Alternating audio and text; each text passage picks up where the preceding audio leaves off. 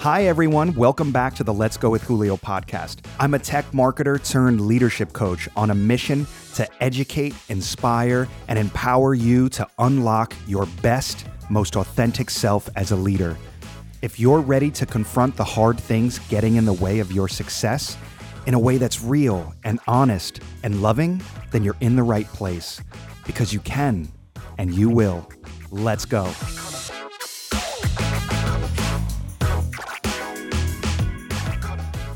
Hi, everyone. Welcome back to the show. Happy December. I'm glad you're here. Today's episode is all about unlocking creativity. And we have a very special guest to help us get clarity here. His name is Gray Jacks, and he is an artist and a creative coach, and he is a dear friend of mine. He has been coaching me since January on how to cultivate more creativity within me and has helped me get this podcast launched, has helped me prepare for my TEDx talk, has helped me learn piano, and he has a lot of beautiful wisdom. My hope is that while listening to this, you may unearth some insights for yourself as you try and step into the inner creative, because you as a leader have an opportunity to unleash your creativity on the world. And I want you to get into a space where you can see yourself as a creative person as you think about setting your intentions and making plans for 2024. Thank you for your time. I see you. I love you. Stay in touch. Let's go, baby.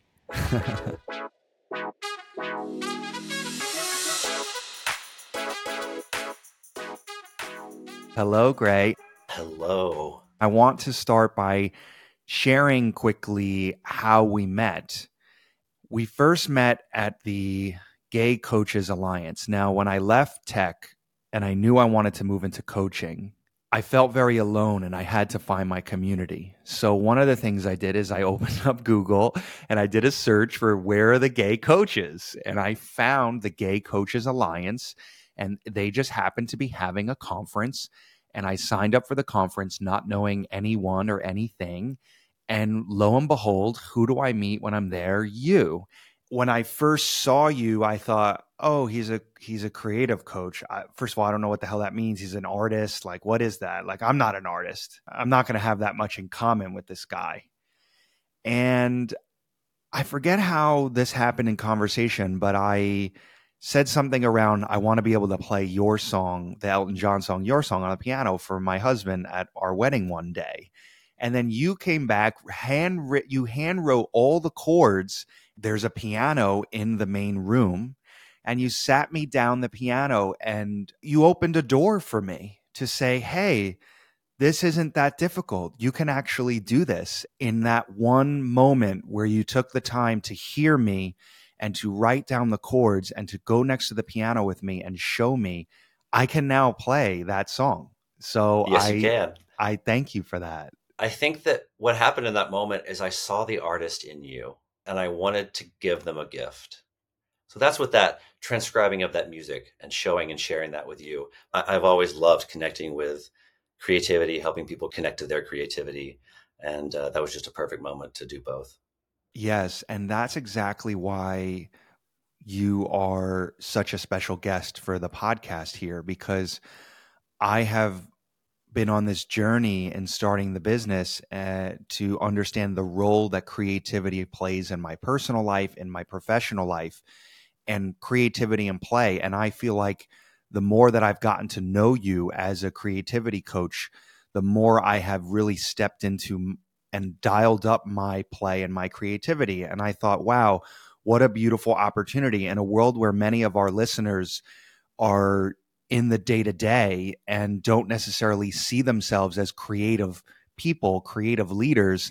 I wanted to bring you on and have a conversation about the power of creativity, because you helped unlock that in me. And I think you can help unlock that in so many other people. So thank you for being here. Thank you for having me. I'm excited to help people unlock and tap into their creative wells. I want to understand from your point of view how you think about creativity and play and the role that creativity plays in our lives, especially in a time like now where there's so much fear and tension and the world is moving faster than our capacity to manage. And it feels like sometimes it's easy for creativity to be zapped in those moments. So how do you think about it? What I have discovered over, a long and painful journey is that it is about the joy, right? It is about connecting to a space where you can take doubt and you can take judgment and you can remove them from your mind, from your body, energetically, and then get into a space of pure curiosity and allow yourself to be a conduit. We all have a creative well within us. I think what happens when we think about creativity for a lot of us, we automatically think that it has to be this enormous space. It has to be something that we can do on this scale that is, ready to be thrown in front of an audience, as opposed to, well, this is an energy space that all of us have, and we all need to actually interact with it in order to be fully realized. I hear a lot of clients and listeners talk about, oh, I'm not creative. I'm not creative. Like I'm a numbers person.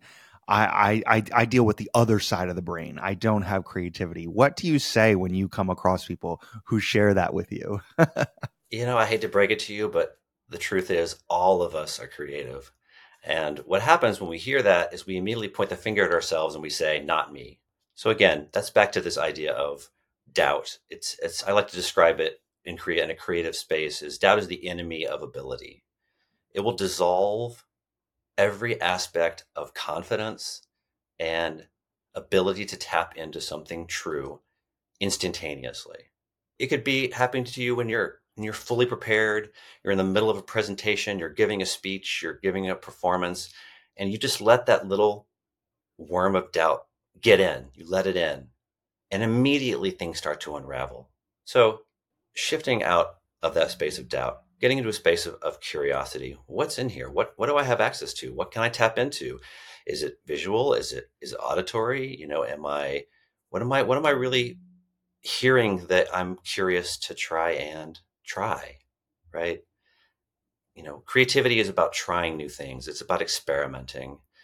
But in the process of that trying, we're always gaining some degree of new skill or understanding, or we're just actually engaging with something that is soothing us, something that is giving us a space of to actually be. And once we can tap into that well of creative energy that we all have, it is a space of flow. Your ego is out of the way, and you are just listening, and you are just collecting the information. You're not trying to channel, move it, shape it.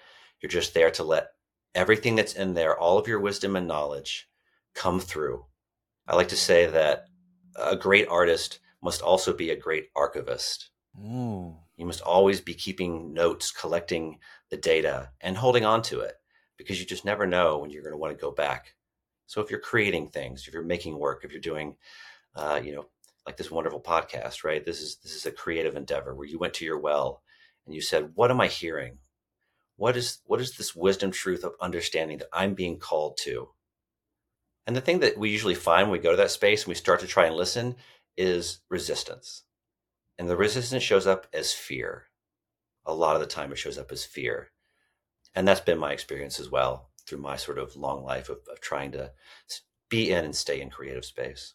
Thank you for sharing that. The resistance is often fear. And I want to thank you because we've been meeting every 2 weeks since January. And I attribute a lot of my success from the TEDx talk to our ability to explore me letting go of the doubt, right? Doubt's the enemy of ability, letting go of Yes, the doubt and be able to recognize that I am a vessel and my job is to transmit the energy, the messages and the energy and the ideas that are flowing in my head, through my heart, out through the stage to touch people. And that's kind of what you do as an artist. That's what artists do. that's right. That's right. We're channeling in the moment. I love to see artists on stage when they're barefoot because they're trying to ground themselves to the earth. They're trying to pull Oh. energy up through their bodies, out through the tops of their heads. This is Mm. almost this. really elevated way of thinking about your performance and how the energy is coming through you and releasing in that moment. You're open as a vessel. Yeah, you're open as a vessel. And what are the common blocks with all of the leaders that you coach today? What are the common blocks that get in the way of the energy flowing out and through you? I think the most common block is just how we can so easily get in our own way, because being in creative flow is not a space that you just get into and everything you've ever dreamed of shows up. I mean, it's still a process. I think we get impatient really easily. We let the critic into the room too quickly, right? To look at what we're doing. You really shouldn't even think about your audience at all when you're in a creative process of making something. It just shouldn't be even What on are the you thinking table. about then? You're just connecting to what you're trying to communicate. It's a heightened state of listening and awareness. Then you're there to gather the information, what shows up, not try to put it into order. A lot of times when I'm writing music or I'm writing a lyric, it's just many rounds of picking that thing up and gently caressing it with my hands to shape it a little bit and then putting it down and walking away. Oh, I love that visual. Yes. A gentle caressing, put it Yeah. down, pick it back up, Yeah. put it down, pick it back up. Yeah. It's kind, it's loving, it's gentle. I don't know what this thing is. I'm trying to learn what it is. I'm trying to Yeah. understand what it's trying to tell me. I'm trying to understand where it's trying to go. I'm not trying to force it with my own agenda per se. I'm really just trying to stay in curiosity and openness. And that can even be to the point where I could have worked on something for many years, but then I sit down with another collaborator and they give me their feedback, and suddenly a new door is open. And being able to be open to that and to be able to come to it with a degree of, again, curiosity. Okay, what else is here? What else has been opened up? Let my mind continue to expand. You know, in the moments when I'm picking up and touching a piece of creative work, I feel like things are happening there, but a lot happens when I'm not touching it. Mm. When I'm just out in my regular life, things may show up, pass through my mind. So there's always that little bit of creative spark and little pieces that are showing up, and that's where the archivist comes back into hand. I always have to collect everything. I have to write everything down. I remember nothing, so I voice record. I gather all of it, and then when I'm ready to try and work on something large and tell a bigger story, or I have all of this information to go back and look over. This is very much like what you did as preparing for your TED Talk. You went back through a lot of wisdom readings and teachings and notes you'd taken over many years, and were really culminating all of those ideas into one piece of work. Yeah, I appreciate you saying that because I have so many notes all over the place, and I'm sure some other people listening are like this. You have post-its, you have Apple Notes, you have pieces of paper lying around, notebooks, and the rational, intellectual, cerebral part of me wants to sort through it, filter it, organize it, make sense of it, or trash it. And I've been learning to play in this space of just allow it to be. Like, why do you have to organize it? Just let it be and allow it to be this archive of ideas. And actually, it's really beautiful to go back a year from now, 2 years from now, and look at the journal entries and the notepads where I've marked. And you see two things. I notice things that are the through line patterns and ideas and themes that I'm still talking about today that I was talking about and thinking about 2 years ago, and the way stuff has evolved. And there's a beauty and just allowing it to be. And I'll sometimes go back and look at other notes from prior sort of versions of things I'm working on. And it astounds me every time Yeah. how I just discovered, where the hell did I come up with this? Right? Yeah. You just find these nuggets of ideas and seeds of ideas that it so surprises you. But because they were being received with just a space of unobtrusion, the door is open, come through me. Philip Glass is a sort of a well-known, music composer, and there was a documentary film they made about him many years ago. And there's a scene that I just think about so often, where he goes into his office to sit down. He's talking about his morning routine, and he says, "I sit down at the piano every morning, and I have the music on the page from the day before. And he says the first thing that goes through my mind is, I don't know what I'm doing." But he says, it's like I quiet that voice. I quiet that voice that tells me that I don't know what I'm doing. Then I take my hand and I reach down into this river that runs, that contains all creative wisdom, knowledge, information, and I pull up a few drops Oh, and I wow. notate. And I reach my hand down again and I grab a few more drops and I notate. You bring it little by little to the surface. And you should be as surprised as anyone when it has fully arrived. It starts with fear. It starts with doubt, but recognizing immediately that those are our enemies. Those are the voices we want to banish from the room. And if possible, never ask them to come back again. We can have a critical eye without it being the critic. Yeah. Well, one thing I did during my TEDx talk was actually not so much banish, but try and give it a seat at the table and like welcome it. And I try to recognize that the fear and the doubt it's just trying to keep me safe. It doesn't That's want me to right. mess up. It doesn't want me to screw up the recording. It doesn't want me to say the wrong thing such that in 5 years, 10 years, like it all goes sour and it goes, I get canceled because I admitted this or whatever. Like it was just trying to say, hey, you should just stay in your room and stay small and don't have to worry about anything. And I realized, oh, I see what you're doing here. You're just trying to keep me safe. But what you're actually doing is you're preventing the flow of that energy. You're preventing me from being the vessel that I have been called to be, to share this story and to share it in such a way that other people can benefit and see themselves and want to take the lessons and learn so that they don't have to struggle the way I struggled. Yeah, it's that fear of the risk. It's the fear of sharing more of ourselves, giving ourselves permission. We're thinking we need permission to share more of ourselves. Yeah, I love this phrase that you've used once or twice before in our sessions, which is show more, hide less. Show more, hide less. Yeah, Tell me about what does that mean for you? there's just so much reward in letting yourself be seen. There's so little loss. There's so little to lose. Standing in that power of excitement and gratitude that you have allowed yourself to tap into something true that only you could create. And here you are about to share it with others. And what a gift that you even had the ability to make it. Yeah, to do that. Everybody who's here comes called with a gift. No one will have our life experience through our lens, specifically the way that we have lived it. And all of us have a unique gift. And our real job here is to excavate that and use it and offer it to the world. And I mean, AI is the new electricity. Things will look very different in 10 years than they look today. And it Correct. behooves all of us right now to step fully out and into our power, to share more and hide less.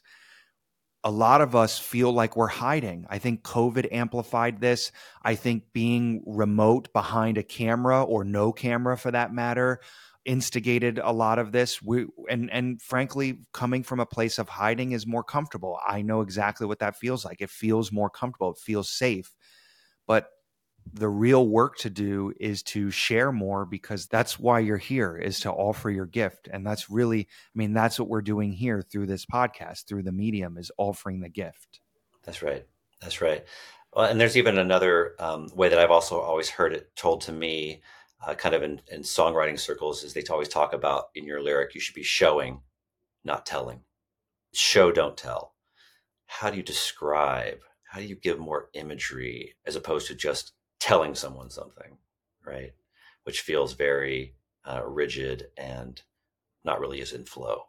Back to your talking about AI, I really am excited about the space and support possibilities that AI is creating, that artists can utilize, to support them in engaging with audiences, in even in generating creative seeds. I have a partner that we've talked about trying to write a piece of work that's completely AI generated. They would generate the lyric. I would work with it to generate the music, and see what that looks like. So it's an interesting time to have new tools, I would say, as a creative person.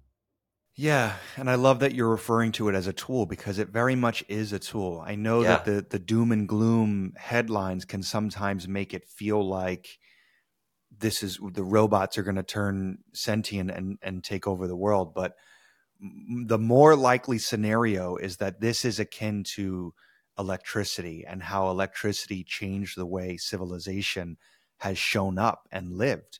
And this tool will help all of us be able to amplify our gifts or whatever, or support us in our journey with whatever it is that we're doing. And I think it could be an unlock for creatives. Yes. Every idea needs a seed to grow from. And I just think of AI as a seed generating space where you can utilize it to flower some ideas, but even just to get some ideas of where to begin.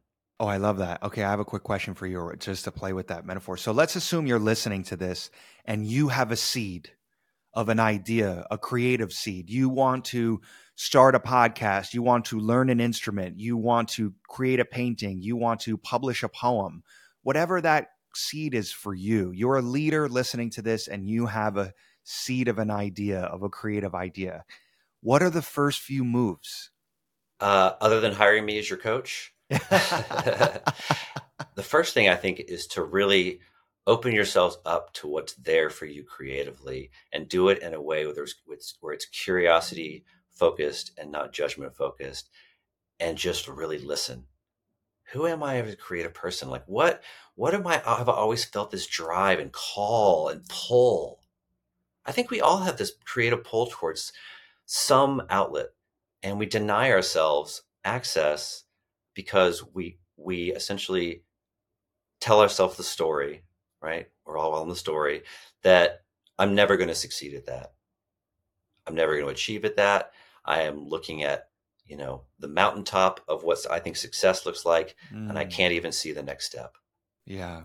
It's too far away. I can't even see how I'm going to go from here to there.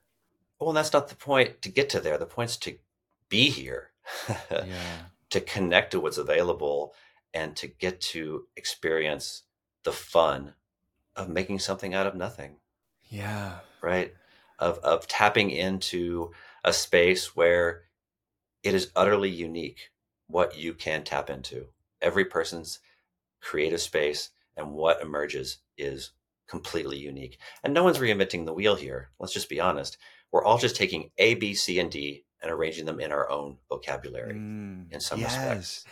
Yes, yes. And I feel that in some small way with the piano. Like oftentimes if I have a Mm, block or I feel stuck, something will call me to just turn on the piano and get in front and just start playing. And I'll play chords and I just like will create my own little song. So I'll do like an Adele song, but I'll do my own version. And it's not, by the end of it, it's not really an Adele song. It's like someone like me, but Julioified because I'm doing my own chords and my own, I'm playing with it. I'm like, oh my gosh, this is mine. This is like my version of it. And it's the freedom of being able to just do that is so beautiful. And then that transfers into other parts of my life in the way that I coach, in the way that I write and post content on social media, in the way this podcast is coming to life. It almost loosens me up to that's right. say, hey, it doesn't have to be this chord or this thing at this moment in time exactly. It could free flow however you'd like it to.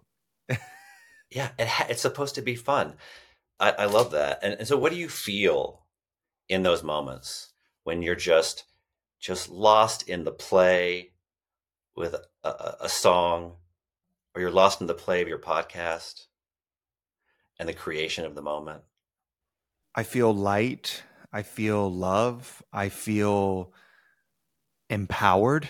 Mm, I feel and sense of ownership that like I can try and explore. And sometimes you hit a wrong key and you're like, oh, I actually like that key. Like maybe I'll try that again. Let me try this key with that key. Let me try these yeah. keys together.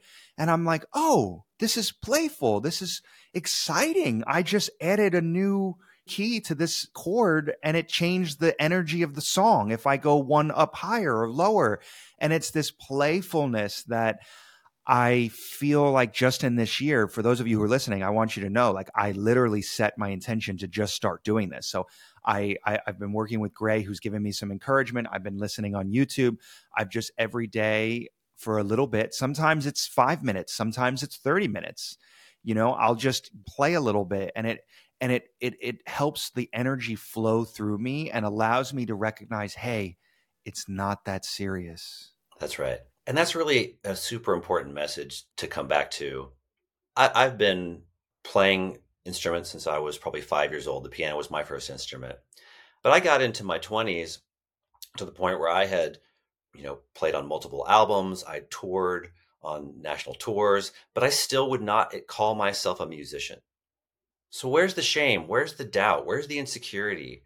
Where's the I'm not enough? I'm not good enough. I have more to prove.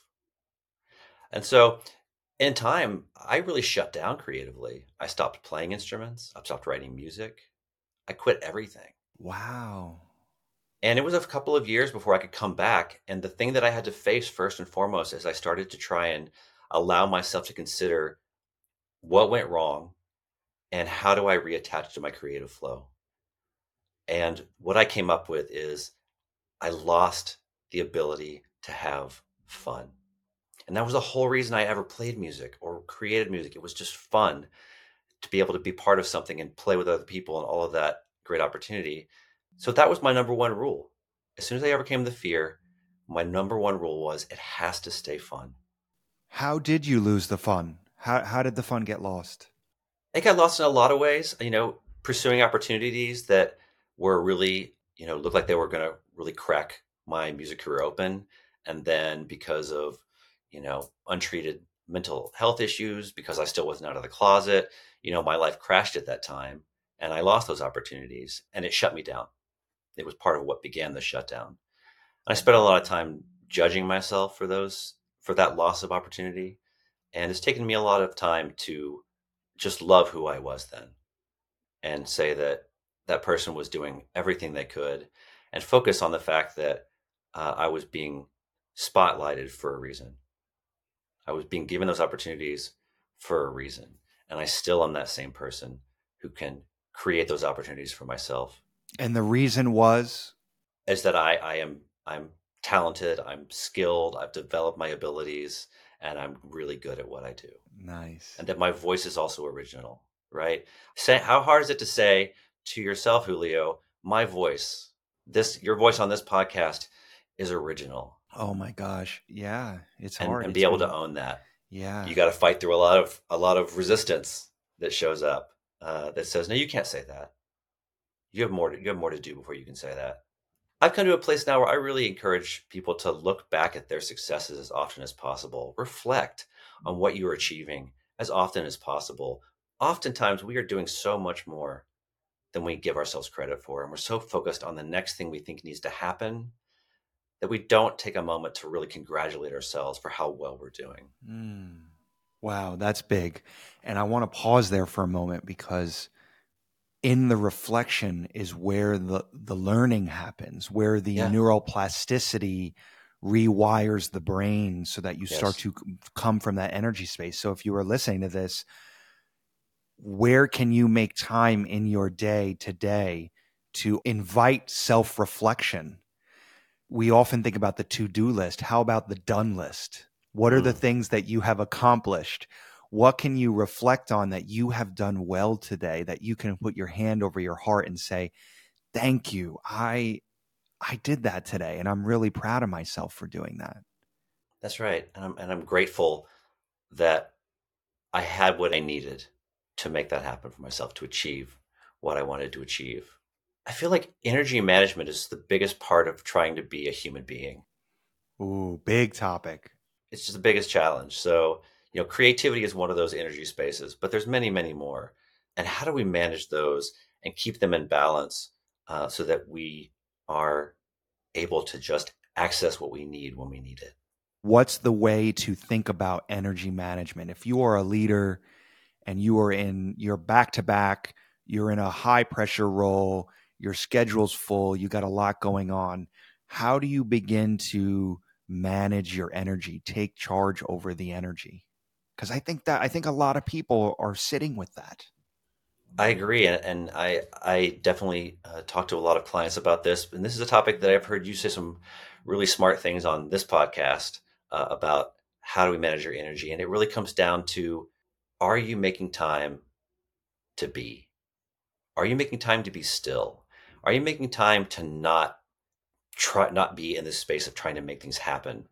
And the reason to do that is because you're trying to tap into and hear the voice of understanding that actually can tell you what can be going on, what's available, right? You're not going to see that when you're staring at the landscape, looking left and right as fast as you can, trying to spot the next opportunity.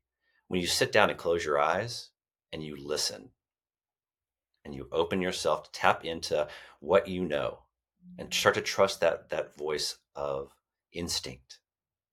That voice of instinct is a crucial teammate.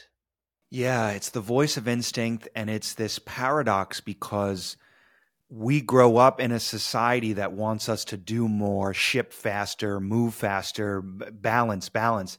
I can't tell you how many times I had competing conflict meetings from 9 a.m. to 6 p.m. back to back, and I wore it as a badge of honor.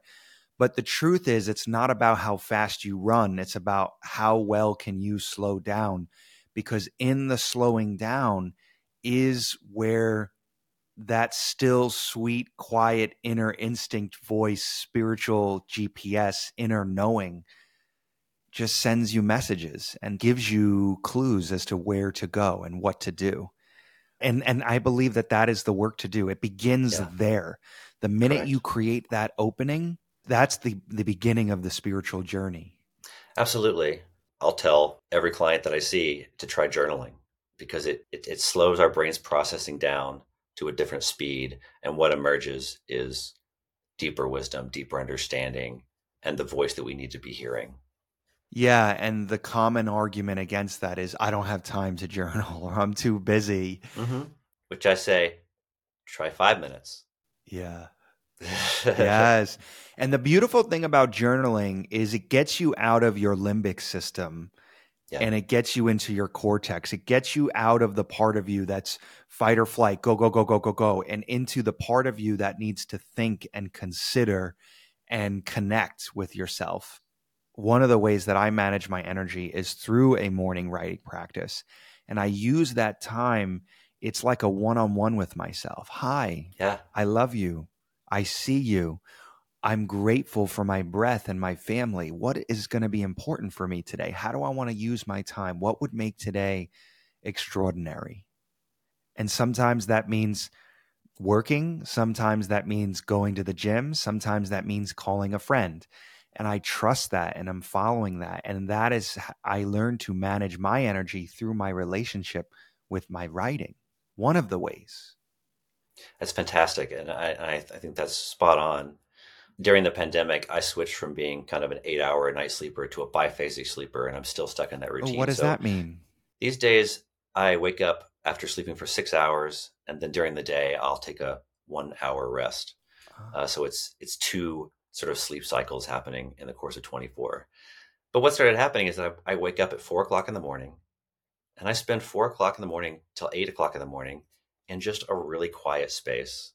Wow. Sometimes I'm taking walks, sometimes I'm doing writing, sometimes I'm writing music, sometimes I'm reading books, the paper, just really having just a zone of space to just be, do some yoga, do some mindfulness practices. But I think at the beginning of the day, having been able to claim all that space for myself allows me to be energized and feel like I've given myself what I need first. And now I'm ready to sit down and be able to do the work that I need to do as a coach because we're showing up for other people. We're really helping them connect to analyzing their stories and unravel their tangled knots. Yeah.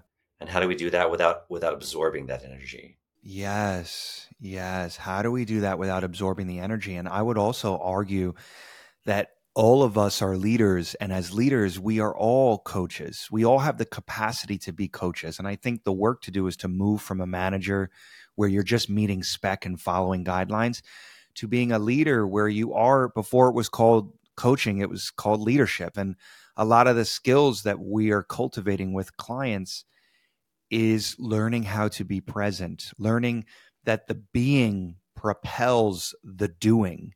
And that if you are stuck 100%. in the doing constantly, day in and day out, your reportees, the people on your team, they can feel the energy of that. They Yes. can feel that you are stuck in your doing and you're there, but you're not really there. I like to ask leaders that are in those roles, what do you think you're modeling for the other people around you?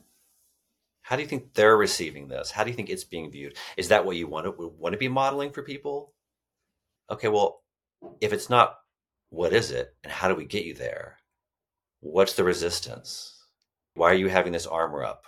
Right? How do we get this armor down? Yes. How do we have you show more, hide less? Yes. It's all about vulnerability. It's all about dropping the armor. It's all about accepting yourself first. Flaws, superpowers, all of it, right? We're these beautifully complex beings. The sooner we can get on our own team and stop depleting our emotional energy by allowing our thoughts to drive it down with judgment and with doubt and with feelings of not enough, feelings of I should be doing more. Yeah, and it's a beautiful reminder that we're not our thoughts. We don't actually have to attach to every thought that's runs through our brain. We can notice the thought, we can observe the thought, we can explore the thought, we can receive whatever the message is from the thought and then let it go. Yeah. Yeah. We Yeah. don't have to embody it and take it on. And that was probably the single lesson that has taken me the longest to learn in my life, which is I am not my thoughts. I am the observer. I am the one who notices. It's so crucial. And I think all of us are still trying to attain that on a regular basis, right? But it's so crucial. And awareness is the greatest tool we can develop for ourselves, and the ability to pause in the moment and listen without attacking ourselves first. And again, being on our own team and saying, how can I support what I'm needing in this moment? How can I show up for myself the right way in this moment? As opposed to saying, well, you screwed up again, or, well, you should have known. Yeah, and I just want to add, I love the visual of, the team. You're a team, Yeah. Yeah. And the way I think about my time in the morning is having a one-on-one with myself. How many people listening to this have one-on-ones with everybody else? Yeah. But then you don't offer the one-on-one with yourself, the check-in. How am I doing? How am I feeling? What do I need? If you don't like the idea of meditation, if you don't like the idea of morning journaling, if you don't like this, it's a one-on-one. It's with yourself. It starts there. Absolutely. And it's almost always the cause of when we're feeling frustrated, when we're feeling burnt out, when we're feeling agitated. It's that we're not giving ourselves what we need. We're not putting ourselves as a priority, and it just builds up and builds up until it starts to show up as disruptive energy in our day to day. Yeah. This is the lesson that's taken me the longest to learn, which is understanding that I am not my thoughts. I'm curious, what is the lesson that has taken you the longest to learn? Well, there's been many, and there's many that I'm still learning, which I'm still grateful for. The one that's taken me the longest to learn, as a recording artist, as a musical performer, I'm always really having to keep a sharp eye on when that voice of "you're not good enough, nobody likes this, you're wasting your time, you're never going to get what you want." There's these sort of really harsh doubt voices. And what I've really been practicing this year, I would say, is I really squash them immediately, and then try and attach to, where is there an opportunity that I could pursue? Where is there a place I could ask someone for something that would be useful for me? Where can I start a conversation? I used to always tell the story to myself that, oh, I'm bothering these people. They don't want to hear from me. If I ask them, they're going to say no. But I've been practicing asking, Yeah. contacting, reaching out, and that's never been true. No one's ever bothered. No one ever tells me no. Yeah. And everything starts to change. Everything starts to shift. And it's all because you are telling yourself, well, I deserve to desire and follow through on what I desire. I deserve to pursue what I want to pursue for no other reason than it feels like this is where I'm supposed to be. And I don't need anyone's permission.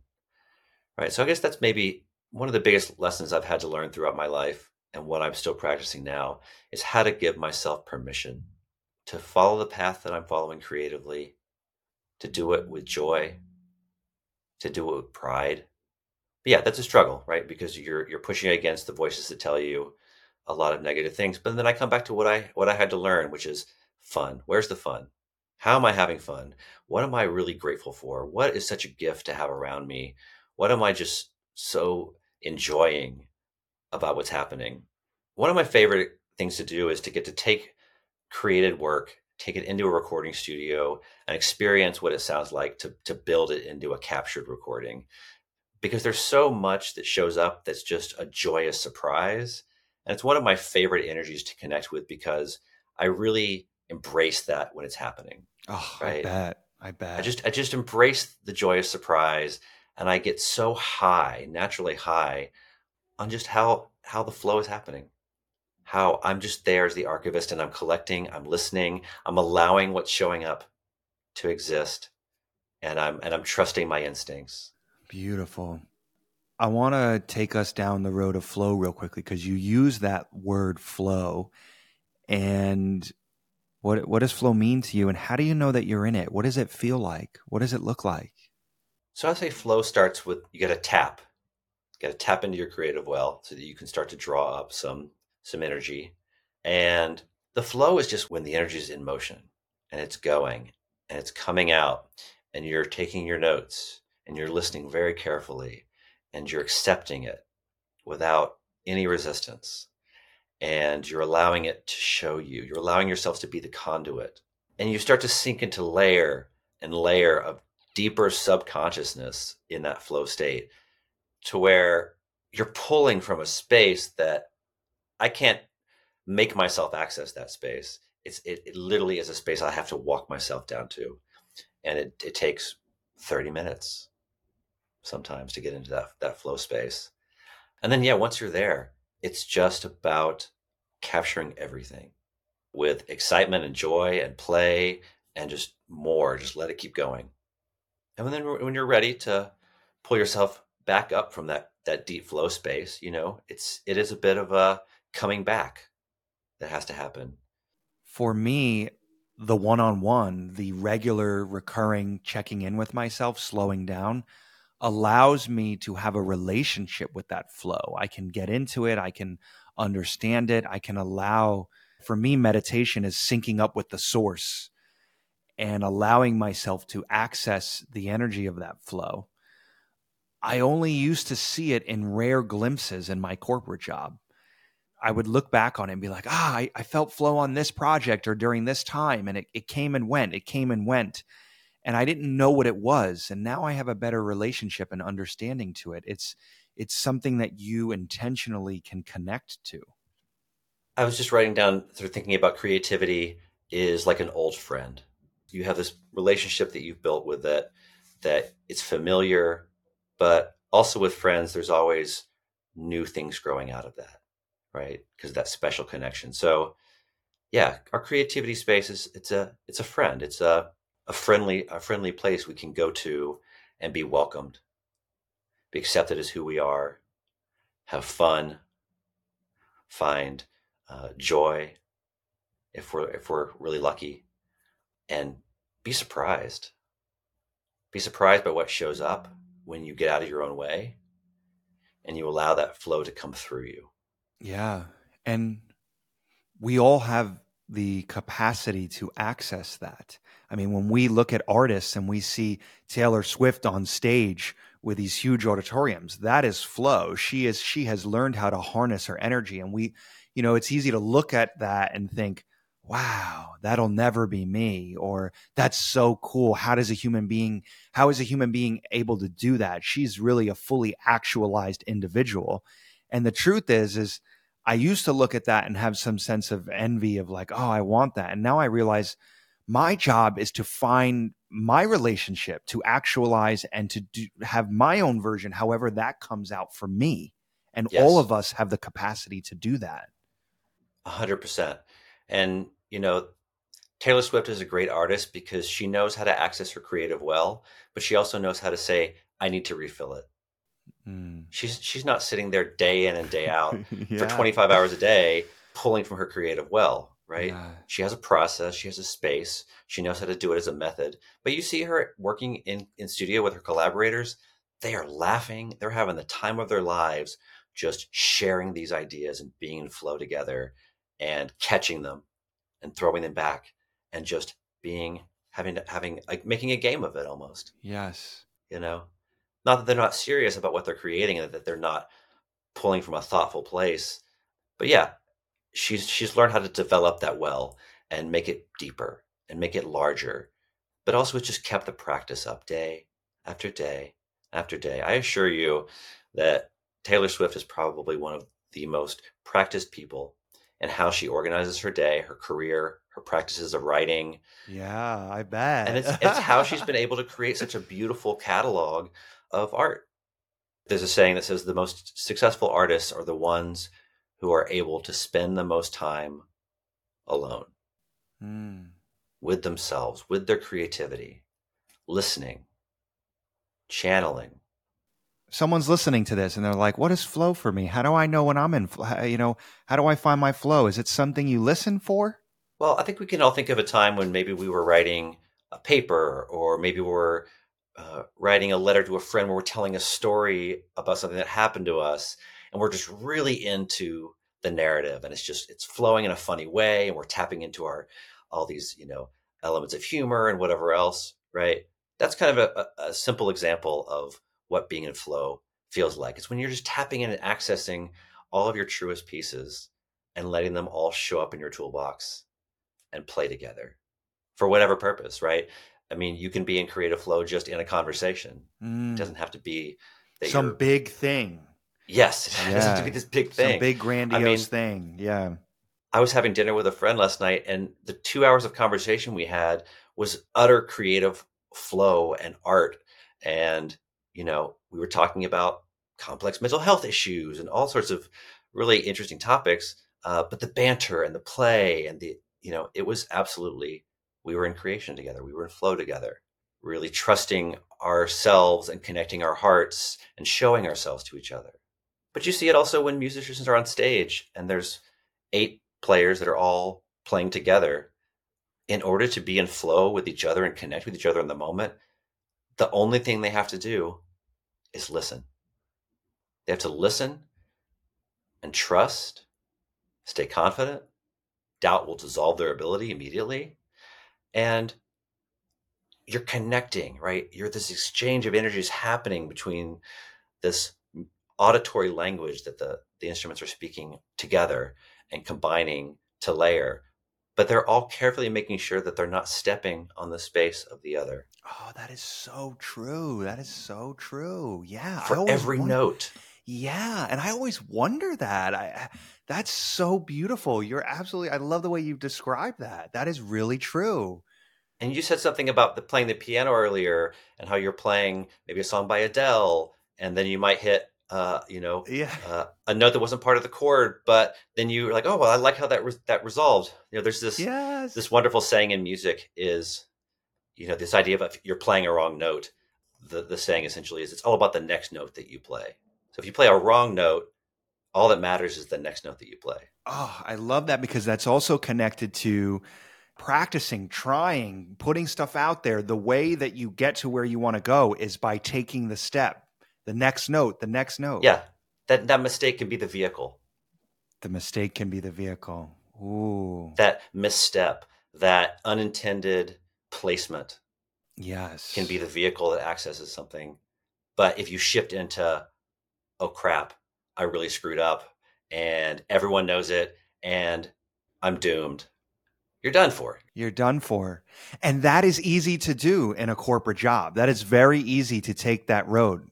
For any kind of leader, especially under pressure, it's easy to be so hard on yourself and push that self. But there's an opportunity to invoke the artist within, right? The creative within, and to say, hey, next note, next note. I love that. Yes. Yes. What is the next note? What is the next note? Write that down, y'all. Write that down. Open up your Apple Notes and write that down. What is the next note? I say that to my 6-year-old piano students when they're going to play a recital. If you make a mistake, what do you do? And they say to me, you just keep going. And I said, what happens if you stop? And they say, everyone knows you made a mistake. What happens if you keep going? Nobody knows you made a mistake. That's big. Beautiful, beautiful. And that's actually interesting because a lot of the stuff that we're coaching and teaching and using, the skills we're using in coaching sessions with executives and leaders is not dissimilar from the fundamental human skills that we learn when we're young.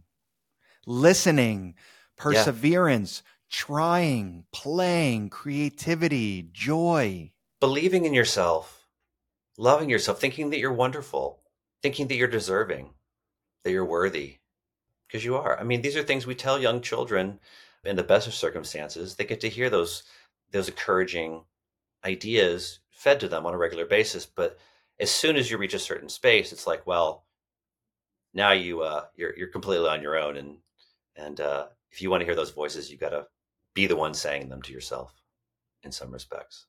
But yeah, there's a shift that happens from where we're really receiving a lot of that quality encouragement. I like the blend of creativity with leadership. I want leaders to listen to this and feel like I can be creative. I can tap into this. Yeah. I was just speaking to a client yesterday, and they're just crushing it in their life, and everything's going fantastic. And they have just basically the ability to slow down, and they couldn't.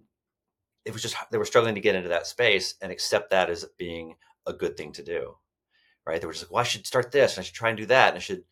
Well, maybe you pause. Maybe you take some time to reflect on what you've achieved. Feel really great about that for a minute. Yeah. Maybe you get into a listening space, right? Create some room and say, I'm going to spend a year just making some space to listen and be open to collecting what I'm discovering. Do some internal excavating. Really tap in and get to know that voice again. That is my intuitive voice. You've used listen a few times in this episode, so I'm curious, how do you describe what does powerful listening look like for you? Because I'm a trained vocalist, my mind tends to go to the way that I use it when I'm singing with another vocalist. There's an intensity level to it when I'm combining my voice with another vocalist, because usually we're not singing the same notes. We're singing different melodies, but we're also having to combine our dynamics. And so that's the loudness and softness, the swell of the voice, the up and down. We're having to combine our pronunciation, make sure we're ending our words at the same time.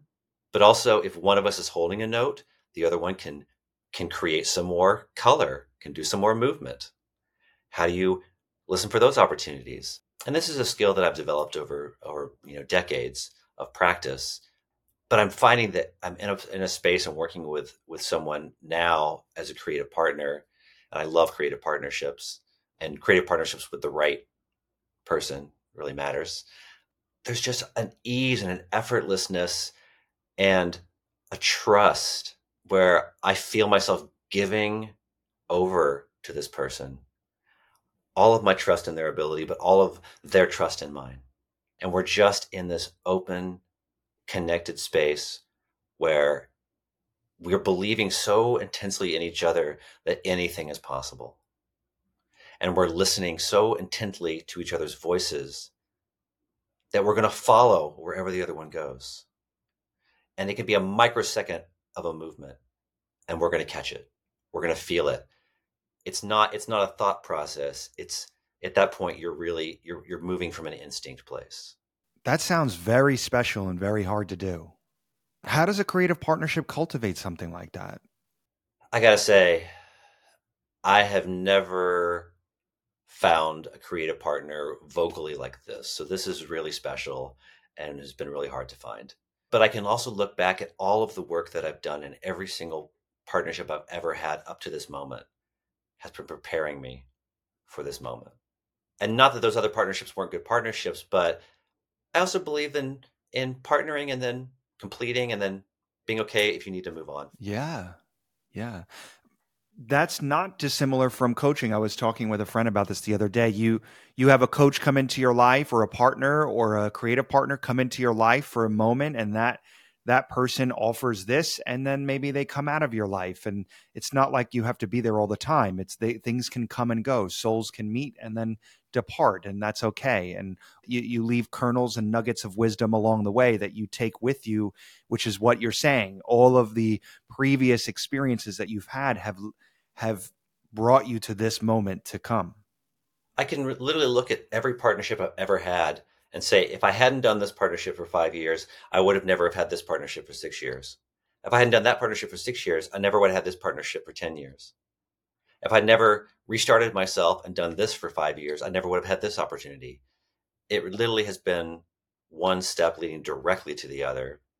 But I've had to trust my ability to create something out of nothing, and my ability to bring people into a space of collaboration where they can support me in that process of creation and of birthing a completed and finished idea into the world. I think that's the challenge that I find most people have is they have a lot of wonderful ideas, and they can even get them to a certain developmental point, but they hit the shame wall and they hit the fear wall of like, I can't show it to anybody. I can't put it out there. I'm just going to leave it sitting in the box. And I see this probably most often with music creators and writers and people that are recording material that just never sees the light of day. Because it's hard to just accept yourself where you are. We want to imagine that we're supposed to be somewhere else, and we're missing all of the great opportunity about where we are. And it's just accepting where we are. Yeah. And this is one of the most important lessons for anyone listening, which is the way you begin to change your life is by merging with this current moment. I'm not saying you have to love it. I'm not saying you have to agree with it, but accept it for what it is. You are in this moment now. How can you just acknowledge it and be in this moment and accept it for what it is? And in that acceptance, you recognize you now have agency to make a change and to choose to do something else. But it doesn't start until you honor it and accept it, however good or bad or indifferent the moment is, whatever you are in front of. So I have a question about the creative partnerships, which is for someone right now who is engaging in a creative partnership or thinking about a creative partnership, how do you think about making sure that that partnership stays in flow? It's healthy, it's nourished, it's rich, it's successful, it's energetic. How do you think about that? What can someone take away with like, hey, I want to dial up my partnership. I want to make sure my creative partnerships right now are strong. Absolutely. And I think the first thing is to take a look at yourself and say to yourself, what are my greatest strengths? What are my greatest talents? What am I really, really good at? And as you have gathered that information, you know what that is. You then say, okay, what are the areas where I've got some ability, but I don't really feel like I'm super strong? Mm-hmm. And have a clear picture of what that looks like. And what you're going to want to try and do is probably find a creative partner whose strengths exist where yours are not strong, and that where your strengths exist where theirs are also not strong. A simple analogy of this would be, someone like Bernie and Elton John, right? You have one person writing all the lyric because Elton was not a lyric writer, Yeah. and one person writing all the music because the other person's not a music writer, right? They took their two strong muscles, they put them together, Yes. and they created something that was much, much greater than what they could have done individually. So that's a sort of simple way to think about it. But in a larger sort of, if you're wanting to start a business, you're wanting to do a startup, it's all about your team, all about your team. So continuing to build relationships, supporting people in their endeavors when you can, in an authentic way. right? Not in a thirsty, what can I get from them later kind of way, but And they're related because as you build the team, you want a team that has complementary skill sets. You don't want everyone on the team who has the same background or the same strengths, because no, then you're pushing against each other. You want people who play different roles on the team. correct. That's the magic. That's the magic. Absolutely. Absolutely. So I've been lucky enough to find a couple of those partnerships throughout my life and have success in working with those people, but then also recognizing when it was time to move on to the next thing. I think that people will learn a lot from your perspective. You're showing people who have historically, maybe previously, not defined themselves as creatives, and you're helping us reconnect with that part of us. And what a beautiful gift that is. And stay curious. Love that you get to be creative. It's such a joyous gift if we let ourselves touch it, if we let ourselves access it, if we let it flow through us and we just listen and take note and let it grow into something that never would exist without us allowing it to come out, to come through us and to be free. Well, I just want to thank you for making the time to be here. I'm just inspired to know you, and I can't wait to see how many lives will be touched by the sharing of your words in this podcast. So thank you for being here. And thank you so much for having me. I'm a huge fan, and it's just such a joy to me to get to be in a creative space with you today. Yay! Let's go. Let's go.